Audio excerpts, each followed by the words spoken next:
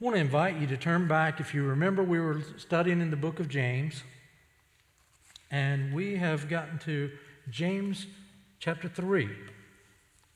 James chapter 3.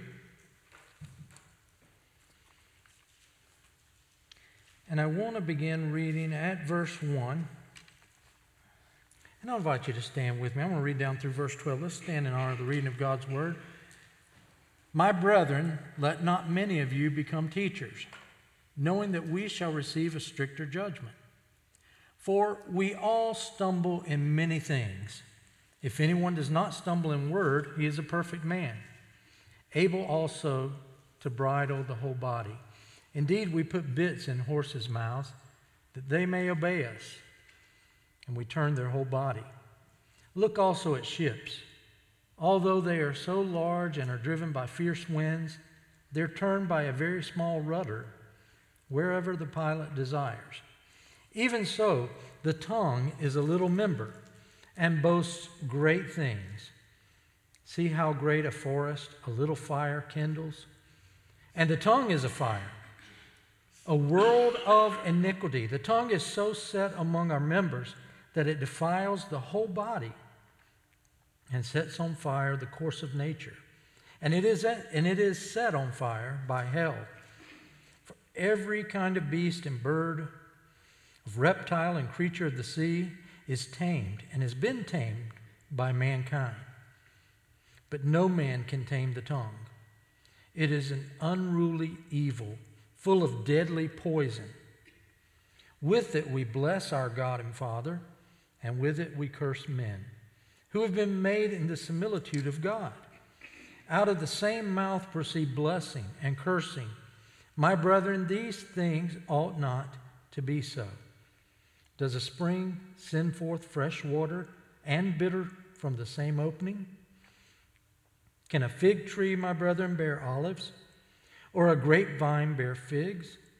Thus no spring yields both salt water and fresh. May God add His blessing to this reading of His word. You may be seated. A wise school teacher sent a note home to parents of all the children the first day of school every year. And the note simply said, if you promise not to believe everything your child says happens at school, I promise not to believe everything he or she says happens at home.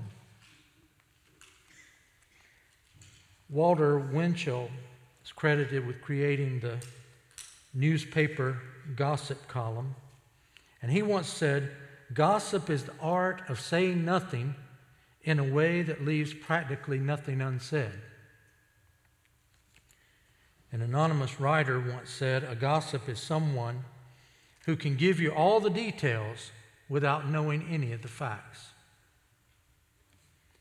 And perhaps that's why Oscar Wilde famously said at a dinner party, if you haven't got something nice to say about anybody, come over and sit next to me.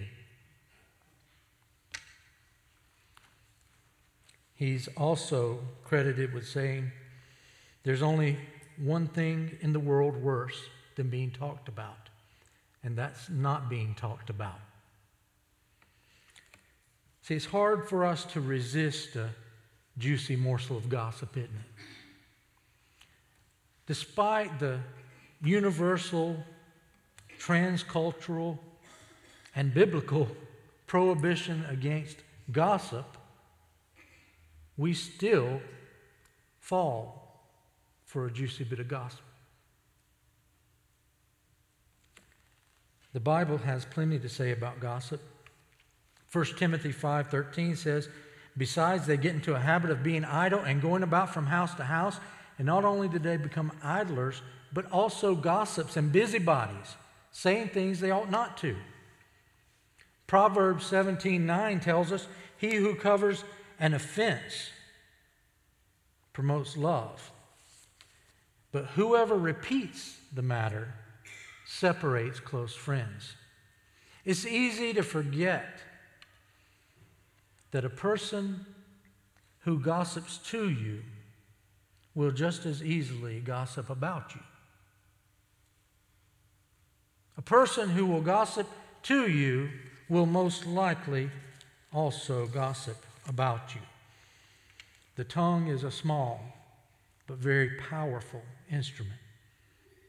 The tongue can have an effect that's every bit as influential as the rudder of a ship.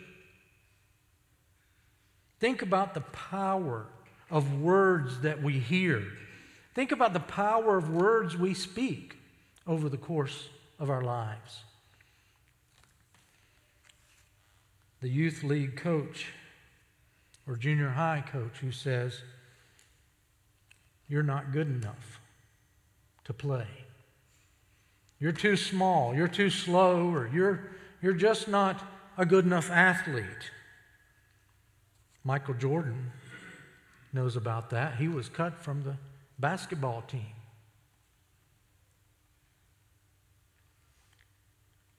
Or a parent or teacher who says, "Girls should stay away from science and math. That's just not their forte." Or someone in the Bible study who says, "You can't be a Christian and believe that." Or the kid in high school in the cafeteria who says, "You're such a loser." What powerful words we often use. How about the abusive neighbor or relative who says, "Don't tell your parents. No one will believe you." James knows the devastating power of words. And that's why he says, "Consider how great a forest is set on fire by such a small spark." And then he says, "But the tongue is also a fire." He knows that the tongue can be used to discourage and derail, to dismay and deceive and destroy precious children of God. He describes it as a restless evil full of deadly poison. Is there any way for us to tame the tongue? The challenge for us is to talk like a Christian, to control our tongues. And that means that we don't use our tongues to bless our Father and Lord one minute and then curse people who are made in His image the next. So it's not appropriate for us to offer enthusiastic praise and worship of God on Sunday and then call our co-workers ugly names on Monday. Martin Marty says, "One of the real problems in our society is that people who are good at being kind often lack strong convictions, while people who have strong convictions often have trouble being kind."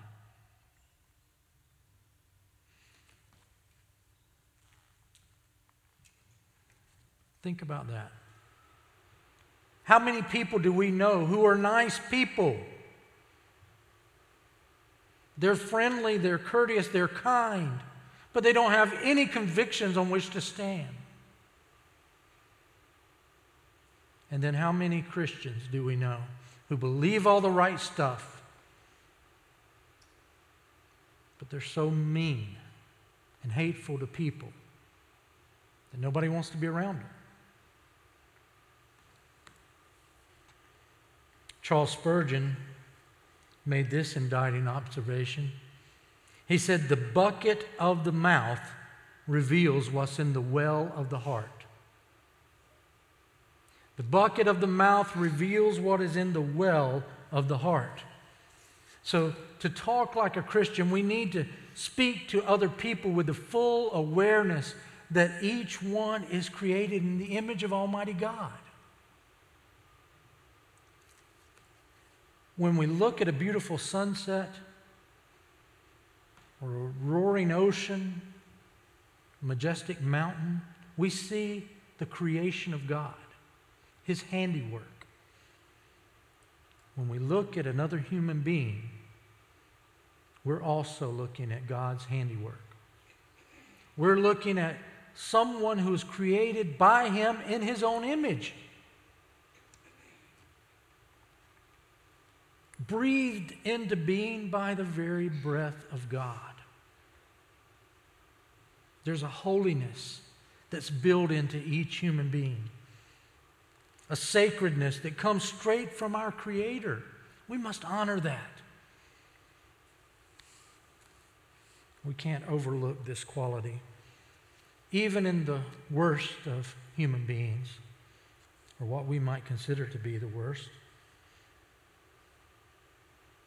would any of us dare to ever speak a disparaging or discouraging word, or destructive word, or a deceptive word to the Lord Jesus? Of course not. We would be on our best behavior and use our very best speech.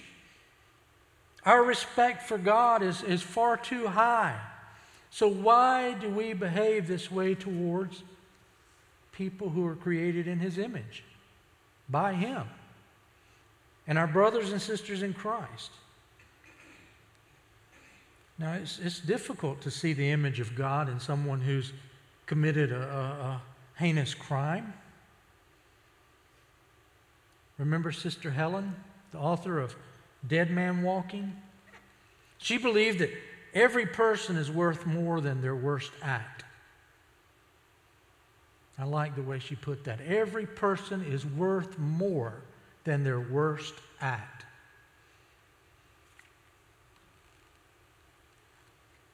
She also believed that every human bears the image of God, even if that person has strayed away from the walk that God has laid out before them. In 1982, she began corresponding with a death row inmate, and she ministered to him right up until his execution. After he took responsibility for his crimes of murder and rape, Sister Helen said to him, "You have dignity now. Nobody can ever take that from you. You're a son of God." If we can believe that about a death row inmate, we can believe it about our most annoying neighbors. We can believe it about our most irritating relatives. In addition, to talk like a Christian means that our words are a reflection of the Word of God. If we go way back to the book of Genesis, we see that God's Word is creative, never destructive. God said, "Let there be light," and there was light. God said, "Let the waters bring forth swarms of living creatures," and there were all kinds of fish, large and small. God said, "Let the earth bring forth living creatures of every kind," and there are cattle and creeping things and all types of wild animals. And God saw everything He made, and He said, "This is good. It's good." It's clear that God's words are designed to be creative, to bring about order in the midst of chaos, to make something good. Can the same be said of our words? The words that you and I speak, not when we're in church, but when we're outside of the walls of the church, when we're in our homes, when we're on our jobs, when we're at the market. Before we open our mouths to speak, we would be wise to consider the Genesis test. Think about the words God spoke in Genesis. Ask yourself, is it creative? Does it bring order out of chaos? And does it create something good? If not, it's probably best to keep silent and not to speak the words that maybe we're thinking. Now, we've all been guilty at some time or other of speaking before thinking, right? And some people say I'm usually I'm really good at realizing when I've messed up and the things that I've said, and it's usually right about the time I'm pulling my foot out of my mouth. We can't help. We're human. We make that mistake often. But it would pay for us before we speak to stop and think, to be slow to speak, and to ask ourselves, is what I'm about to say creative? Does it bring about order instead of chaos? And does it bring forth something good? James is aware that our tongues can be both creative and destructive. And he knows that our words don't always pass that Genesis test. From the same mouth, he says, come blessings and cursings. He says, this should not be. He has deep regret that we're guilty of saying some of the things we do. I remember a small town we lived in one time, the police chief was a young lady,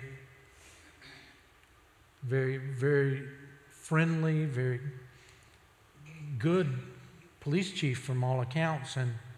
But I remember one time when she just really, in the presence of several other folks, she just really went off and said some really colorful, ugly things that surprised me.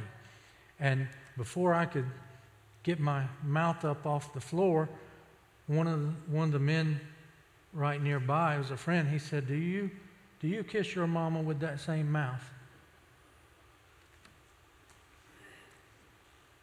And she stopped and thought about it and realized that the things she was saying were not creative.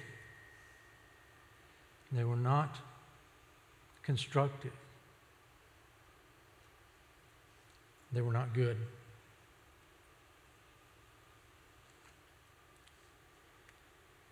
It's better for us to sometimes keep our mouths shut than to pollute the creative words that God has given us with a destructive word of gossip or unfair criticism.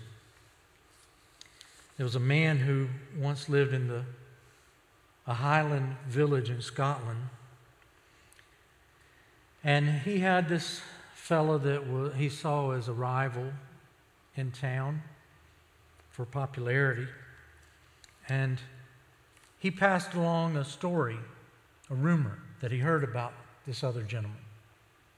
He didn't know if it was true or not, but he passed it along as truth.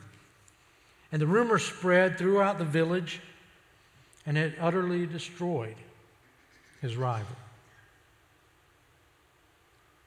He lost his family, his job, his dignity, all devastated by a rumor. And he finally had to leave town, ruined and defeated. Sometime later, the man who had spread the rumor found out that indeed it was not true and was far from the truth. And he began to feel guilty, so he went to his pastor. He said, "Pastor, I've destroyed a man with my words. Please, I'm sorry. Can I be forgiven this sin?" And the pastor said, "Well, it's not quite so simple as being sorry." He said, "I want you to take a bag of feathers, and I want you to place a feather in the front lawn of every house in the village." The man thought it was a strange assignment, but he agreed because he really wanted to be forgiven. And he came back to the pastor and he said, "I've done what you asked. Now can I be forgiven?" And the pastor said, "Not yet. He said, first I want you to go back, retrace your steps, and bring back to me every feather that you placed in front of the homes in our village. And the man said, I can't. He said, why not? He said, the wind has carried the feathers far away. There's no way that I could find them all now. It can't be done. And the pastor said, in like manner, your careless words, which cannot be taken back, have destroyed a man's life.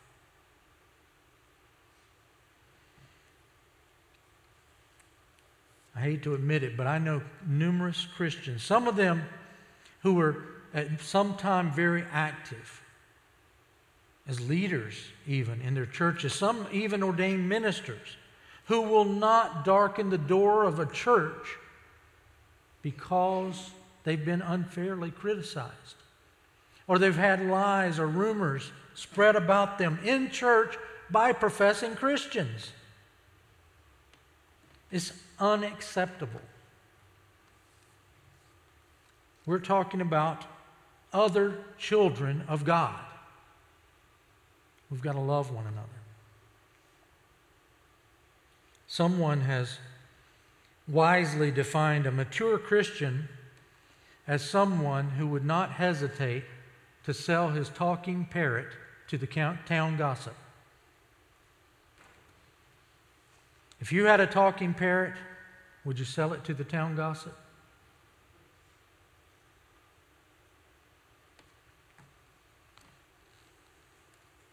When we talk like Christians, we speak in a way that lines up with the teachings of Jesus, the one who is the Word in human form. And this is an enormous challenge for us, because Jesus takes words very seriously. Jesus issues numerous warnings about the consequences of what we say, about our language. For Jesus, words are never cheap, and words always pack a punch. If you've been a part of our Wednesday night Bible study, as we've studied the Sermon on the Mount, you're familiar with a lot of what he's had to say about our words, our motives. Jesus said, you've heard it said, you shall not murder. No surprise there. But then he goes on to say, but I tell you that if you're angry with a brother or sister, you'll be liable to judgment. And if you say, you fool, you'll be liable to hellfire. He warns us also in the Sermon on the Mount against using empty phrases in our prayers and just rambling on and on. He tells us not to judge others.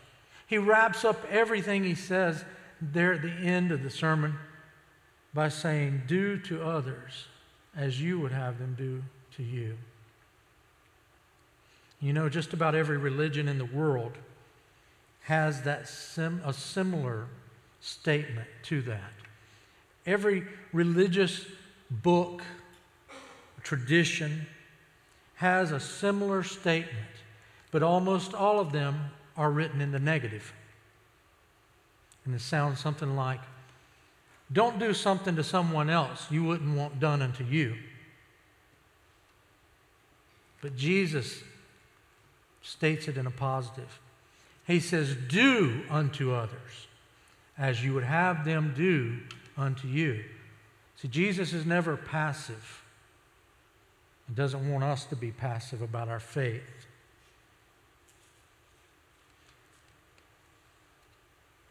Jesus knows that our words have the power to build up and the power to tear down. So words are as important as actions. Talking is more than just chit-chat, according to Jesus. Talking is a matter of life and death. The words that we speak are words of love and forgiveness, and they have a radically different impact than words of hate and condemnation. All of this coming from the small part of our body we call the tongue. As the Word of God in flesh, Jesus takes all this very personally. Here's some of what we can find in the book of Proverbs. In Proverbs 12:19, we read, "The lip of truth shall be established forever, but a lying tongue is but a moment." In Proverbs 12:22, "Lying lips are an abomination to the Lord." That's a strong statement. Lying lips are an abomination to the Lord, but they that deal truly are His delight.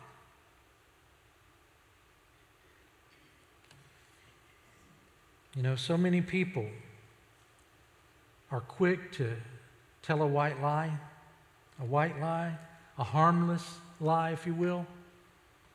Is there such a thing? They that deal truly are His delight.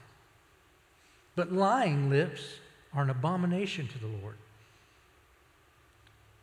That tells me there's no excuse for God's children to lie. And that we bring Him delight when we're honest people, when we tell the truth. In Proverbs 17:4, "A wicked doer gives heed to false lips, and a liar gives ear to a naughty tongue." In Proverbs 26:28, "A lying tongue hates those that are afflicted by it, and a flattering mouth works ruin." In Proverbs 10:18, "He that hides hatred with lying lips, and he that utters slander is a fool." You want some good advice about how to live your life?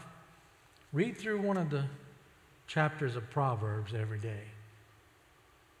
Start at the beginning, and whatever you're reading as you're reading your Bible, whatever plan you have for reading the Bible, or if you don't have one at all, add a chapter of Proverbs every day to it. A lot of wisdom. That's what it is. It's a book of wisdom. And what practical and wonderful advice we receive from the book of Proverbs.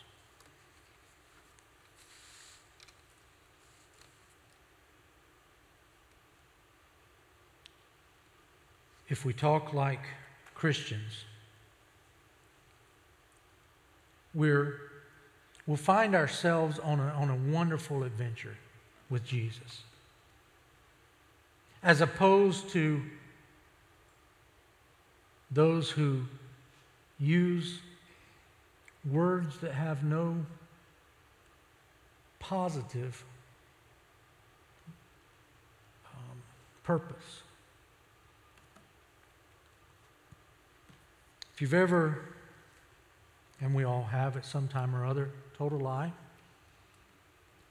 would you ever notice how whenever you tell a lie, it just keeps snowballing? You have to tell lie after lie after lie to cover up, to the point where you begin to lose track of the lies. It's so much easier just to tell the truth.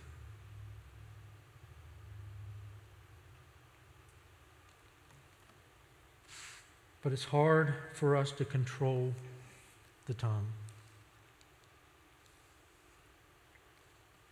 The tongue may be too powerful to be tamed, but the tongue can be harnessed like a bridle on a horse that controls it. To say the proper things, to be used in the proper way for the building up of the kingdom of God, for the health of the church, for the salvation of souls, for the encouragement of those who are down.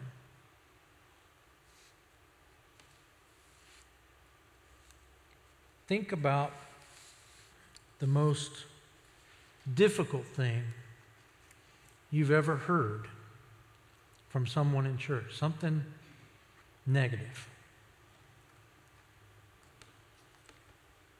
At some time in our lives, we've all been there. We've heard words that hurt us. But then think about those positive words that have been spoken by loving, godly men and women to encourage us, to build us up, to help us.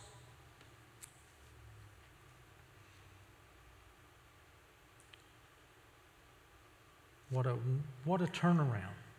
What a powerful thing words are. Words can destroy, but words can build up. The negative words, the destructive words, they have no place in our lives as Christians, in our churches, in our homes. The positive words, they can make all the difference in the world to someone who's hurting, to someone who needs to hear something positive, something good, something encouraging.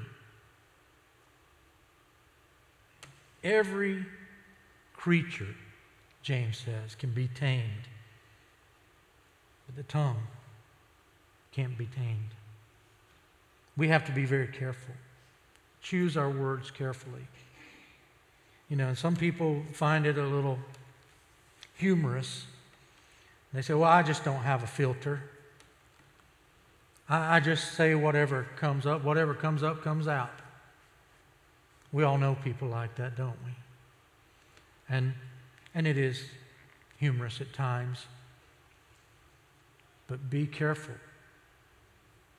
and think about the damage that can be done because we don't take the time to filter our words, because we don't take the time to intentionally speak words of encouragement, hope,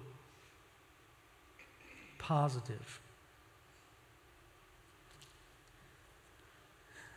Now, people know when we're being phony too, so we have to be careful about that. But we must intentionally speak positive words. Words, you know, we say sticks and stones will break my bones, but words will never hurt me. That's what we say as children. But it's not true, is it? Words do hurt. So we have to be careful. And we have to recognize that what we say to other people matters. I think James, while he deals a lot about our faith, I think he's on to something here with our words, with tongues, and what a powerful tool our tongues are, for good or evil. The key is, it's up to us to surrender completely to Christ. Not just our hearts, not just our minds, but our tongues as well.